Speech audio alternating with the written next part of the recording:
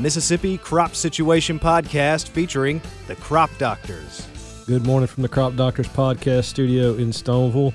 I could say good morning again because I recorded a minute or so there without the mics on. Sorry, Tom. It's okay. Good morning. It's a steep hill, man. Well, it's been a few weeks since we've done this, and of course we were at the beach last week, and you know how that goes. Brian's here. Good morning, Brian. Hey, y'all. We're going to talk about cotton and what's going on with the cotton crop. Brian, before we start, are your boys, have they started playing football? Have they started football practice? Yeah, 2 out of 3 have. 2 out of 3. The oldest, he's going into 7th grade, and he's practiced since June, 3 days a week, and now he's doing 5 days. And then Val, the middle son, is Pee-wee football. He practices 3 days a week. See, that's unbelievable. It's the last week of July. They're practicing Pee-wee football. Oh, I know. Even in high school, I don't think we started till 1st of August. Yeah, maybe. Yeah, 1st of August, 2 weeks before school, maybe. Yeah. I don't know. Of course, school starts in the middle of summer now. Yeah, true. But still, I know in junior high we were not practicing all summer.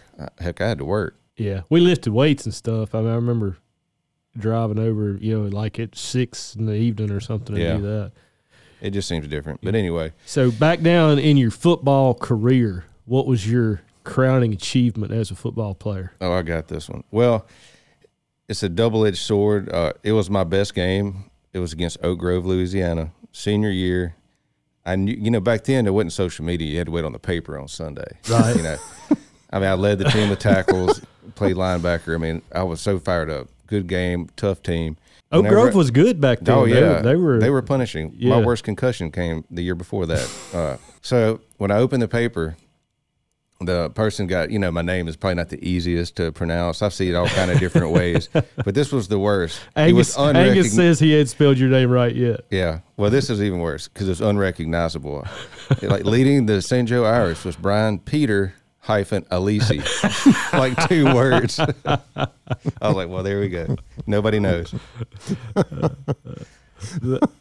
That was worth the story, Tom. We could stop the podcast right now, couldn't we?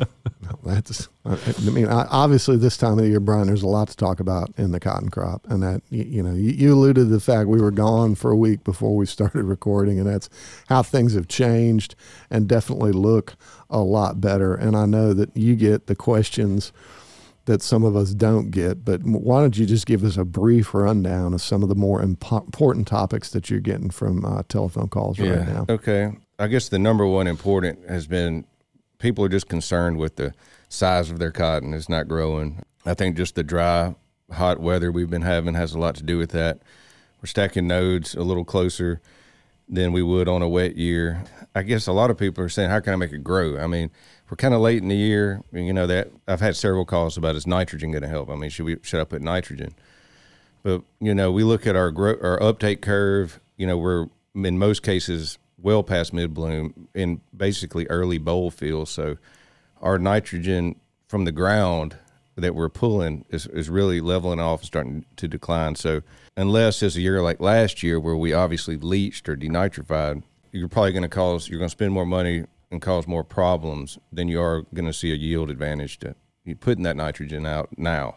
Obviously there could be some cases where it volatilized, but if you're not showing any symptomology that's pretty extensive, I've been trying to steer them off that. I don't go everywhere and see everything, particularly as we get, latter parts of the summer, because that's not the time for weed control, so I'm not on the road as much. But I feel like two things that I see. One, I feel like the crop is a little bit shorter stature. Yeah, and then two, I feel like it's a little bit further on. So I see more fields that see the blooms in the top in July. I feel like recently I remember saying the same thing, that it felt like I was seeing more blooms earlier, but I don't remember if that was last year or a year or two before that. So last year, take this the week after MAIC, that's whenever the cotton crop actually looked like a cotton crop. Right. We had so much cloudy weather, so much rain. We bloomed and were generally later, and we made up a lot of ground in the late July, that's why I was thinking in August. That observation wasn't last year. It had to be a different year. Whereas this year, we were blooming in a lot of places 15th, 20th of June. And some of that cotton was 5 weeks without a rain at that point, bloomed for another 10 days, and it was 1 note above white flower, 15 note cotton. I mean, that's probably the worst case scenario. That we saw a fair amount of that, but I'd say the crop's just highly variable. I mean, you have some, looks like your standard cotton, year in and year out, looks great, caught rains, possibly can water it, whatever reason, started off good. And then you have some that just, water is limiting, especially if you can't irrigate. And, it's a drought-tolerant crop to some degree, but you got to have some. But with that being said, I would say fruit retention's been phenomenal. Some years when you get droughts, you start shedding fruit, but I think we started with the drought, and the crop's done everything it can to, hold on to what it's making. And then, obviously, it's going to shed what it can't hold. But at this point, it's been good. I think the danger lurking in the background would be if we got cloudy and wet in August and we could see some shed, but that I think would be higher in the canopy. Can't really worry about that now. But by and large, I mean, fruit retention's been great. So even with shorter statured cotton, I wouldn't rule the crop out. I still think we have a chance to make a pretty good crop, but August is going to be the deciding factor. Well, with cotton, August seems like it's always kind of the telltale of where it ends up. Across the acres, I know last year we were pretty spread out, and a lot of that related to planting, but are we more compressed this year on where we're at, just across the geography? Are we on a shorter time? I don't know what, you know what I'm trying to say? Yeah. Well, even though, so you go to North Delta, it stayed wet there during planting season. Right. And that was like the only wet spot in the state. For the last however many years it's done that. And then they started planting later. Their cotton, it is a little further behind. It's making up ground, so to speak, just due to the fact that we've had very little cloudy weather. We've maxed out pretty much our heat units every day for the whole month of June and most of July. So it's just we didn't waste any days. Like last year, we had a lot of days where there was little to no heat unit accumulation. And I think when you add that up over the summer, I think that's where we're going to run into possibly, it appears to me we're going to have an earlier crop than we've had in the past. Yeah, I saw a thing I think it was on Twitter yesterday, some weather guy I follow, I think he's in Little Rock, but they've already had 12 days over 100 degrees in Little Rock. We haven't had that here. Tom could comment on that, but it's definitely been hot. We've definitely maxed out the heat units, and we hadn't had any really cloudy weather either. I mean, it's been full sun plus the heat. For once, I've not done a very good job of paying attention to what the temperatures and the rainfall have done, but I can tell you just based on general observation, it's not rained near as much this year as it did last year. And it definitely has been substantially warmer for a more extended period of time than what it was last year. And the rains have been so spotty. Yeah. And then almost repetitive on the places that have gotten it. So you got the guys who have been getting rain, and you have the other guys that have gotten very little, or maybe one or two, or just starting to get rains. Spotty from the standpoint that if you consider just on this experiment station, and this is a great example, I tend to pay attention to those weather stations we have, and Jason had said the other day, it rained there, really? I only got 1/10 at home. I said rain in Stoneville ranged from 4/10 to over an inch. Just here on this piece of ground. And that's fairly common across this experiment station. Like the railroad tracks, if you know Stoneville, seems to delineate where you end up with rain. It's south side some years it's more, north side some years it's more, and that's what it has tended to do again this year. At my house, so out closer to the bridge, I mean, I've had a 1/2 inch in the last 4 weeks maybe, and that's split over more than one rain. Maybe 2 rain events. But here, I mean, it's rained nearly every week, and that is very different than years past. I mean, a lot of times people tease about the Stoneville weather hole, and then they do. Those rains split when they hit the river a lot of times right here on this latitude for some reason, but that hadn't been the case this year. And then like Brian said, it's just I'll talk to somebody, and then I'll kind of feel foolish because – maybe we got a big rain here and then they didn't get a drop. I'm like, oh, sorry, man. I thought it was more generalized than that, but they just hadn't been for the last several weeks. They've just been real spotty. Yeah, and you can definitely tell the difference in the cotton crop across the state, the places that have received a little bit more rain than others, because there are some places that it tends to look really dry just driving by and looking at the cotton. Tell. Then, like if you go north of West Point, that area has just been dry from probably May 20th until the week before we left. I mean, it was just dry. Very little rainfall in that area.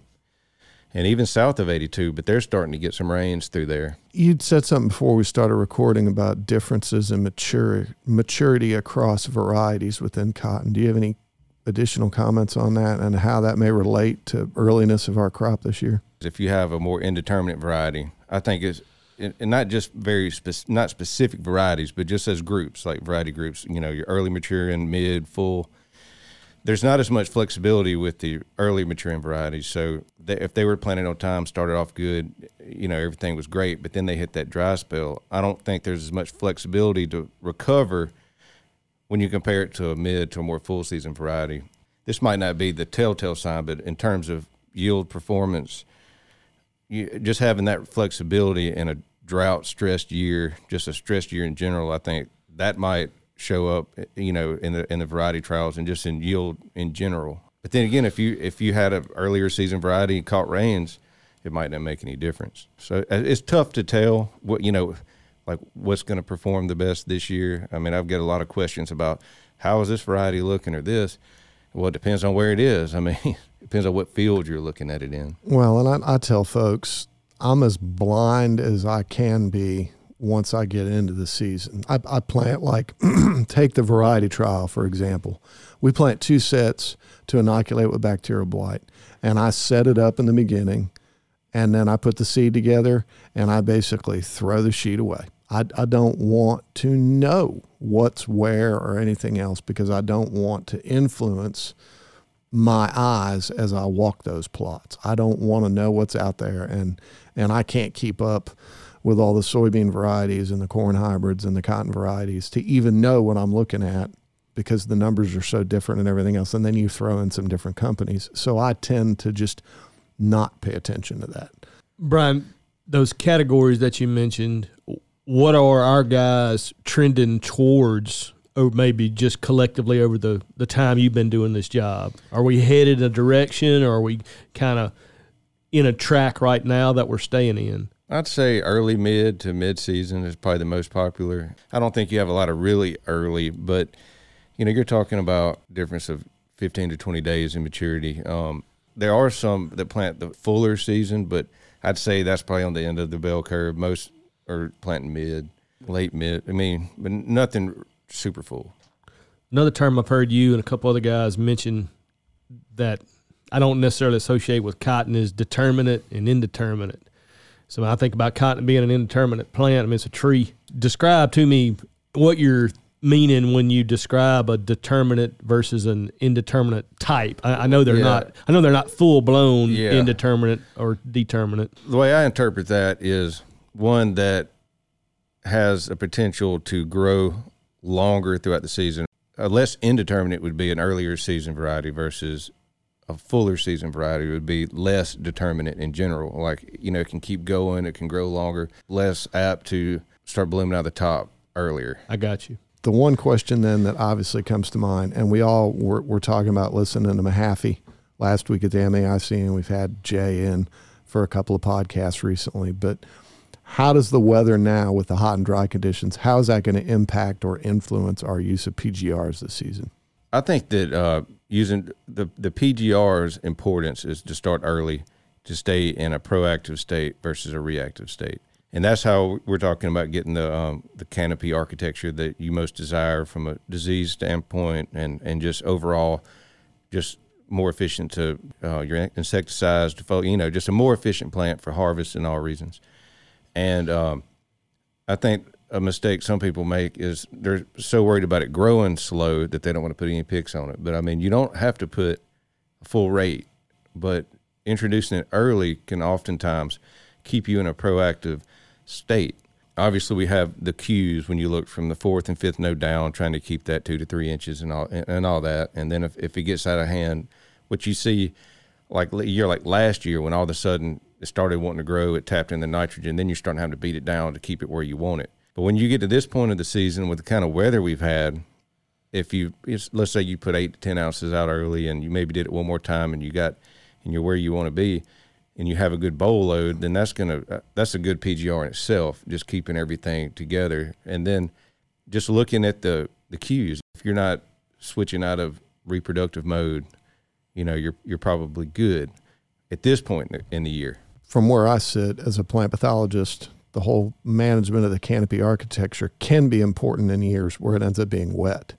The one thing I would add is, as hot and dry as it's been, my number of telephone calls about cotton diseases have been more related to nematode pressure and issues as related to that, and then the strange instance of a bacterial blight telephone call here and there, which have not been as common this year. Yeah.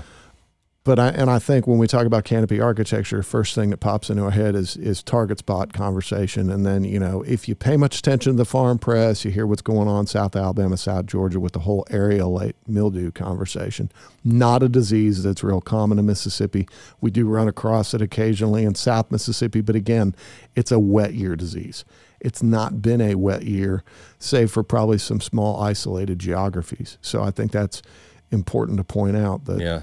And like you just mentioned, with the nematodes, we have a lot of differences in plant heights across the field. And a lot of guys are saying, put a little more nitrogen out there, maybe make it grow. Well, on a really dry year, if you have a nematode population you weren't aware of, because you've had, wet years where plenty of nutrient availability, it wasn't really showing up. Well, this year, that's where you're going to see those nematodes flying under the radar, and nitrogen is not going to help that.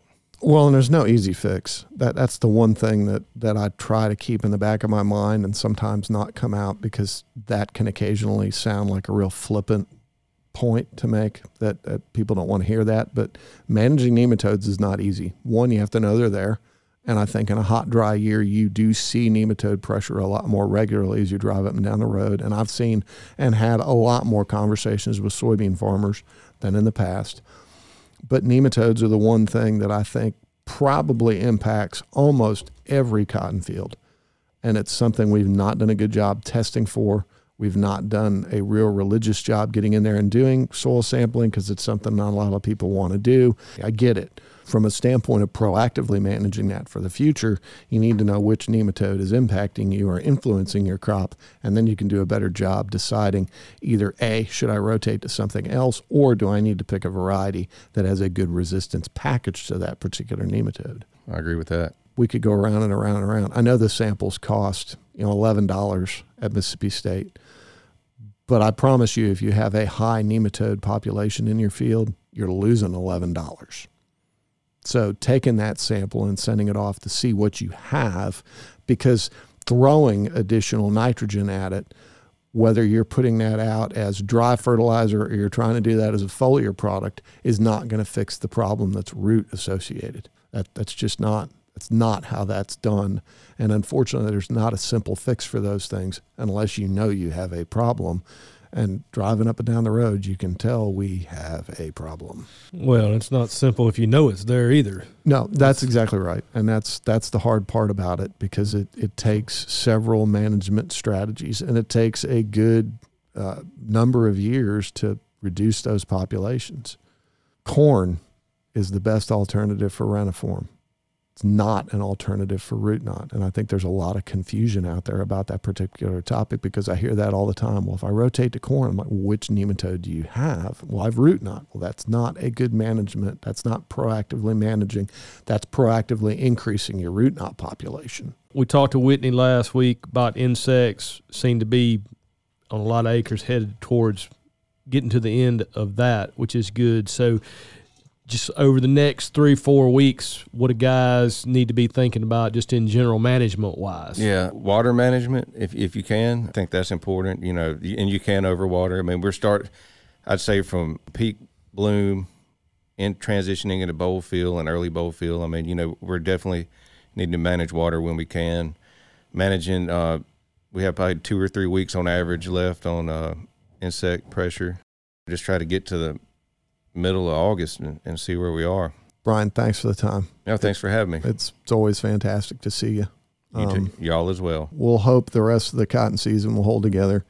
We definitely continue to appreciate the comments, suggestions, topics, the text messages that come regarding the podcast. That's something we really appreciate.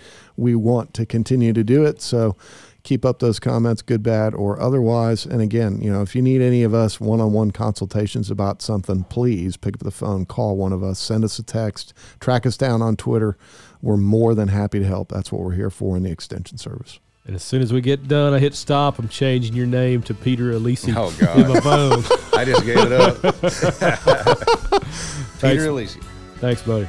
The Mississippi Crop Situation Podcast is a production of Mississippi State University Extension.